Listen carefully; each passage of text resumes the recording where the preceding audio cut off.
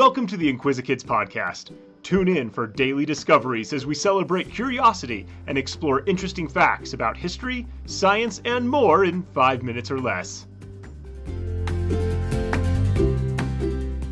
Hi, I'm Luke, and welcome to the Inquisikids podcast. Do you enjoy a bright sunny day? I sure do. I love it when the sky is clear and the sun shines. But just how does the sun shine? What is it made of? Let's find out about the sun together. The sun is a giant star located at the center of our solar system.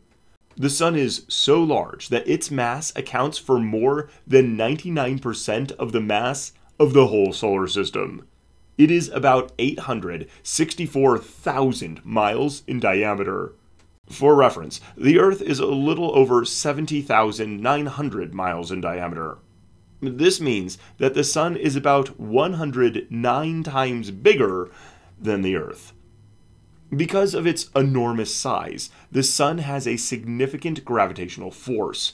And good thing. Without the pull of the sun on Earth, we would be hurtling through space bound for nowhere. The sun is made up of gases. It is mostly hydrogen and helium.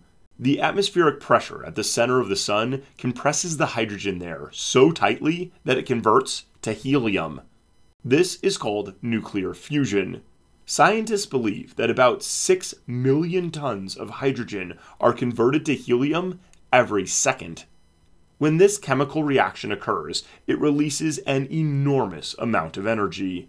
Heat is a form of energy, and temperatures at the sun's core can reach around 18 million degrees Fahrenheit. It takes about 8 minutes for light, another form of energy, to travel from the sun to Earth. Almost all of the energy on Earth comes from the sun. The sun is about 93 million miles away from Earth. This turns out to be the perfect distance. If the Earth were closer, the temperatures would be too high to sustain life. The opposite would be true if the Earth were farther from the sun. The temperatures would dip below what plants, animals, and people could tolerate. Without the sun, life on Earth would not be possible. The sun provides plants the energy source for photosynthesis, allowing them to produce their own food. Small animals would have nothing to eat without plants. Larger animals would starve without the smaller animals. This would eventually mean that people had no food. The sun also contributes to our seasons, weather, and ocean currents. We need the sun.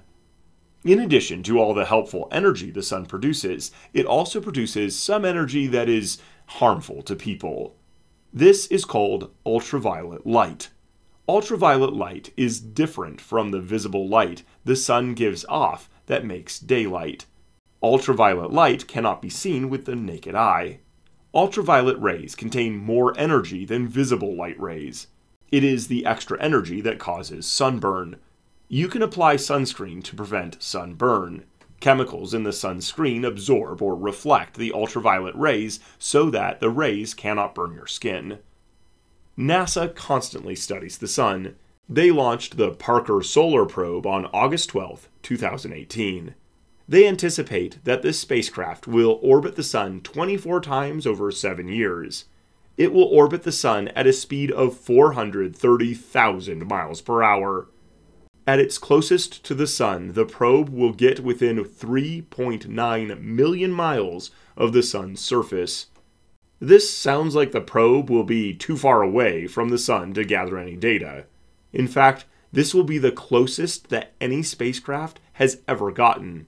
The probe is covered in thick carbon composite shields, which can withstand temperatures as high as 2,500 degrees. The probe reached the upper atmosphere of the sun in December 2021. It will study magnetic fields, solar wind, plasma, and energetic particles.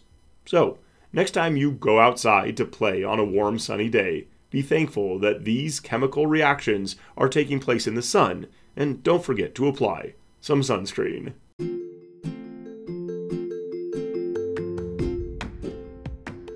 Thanks for tuning in to the Inquisikids podcast.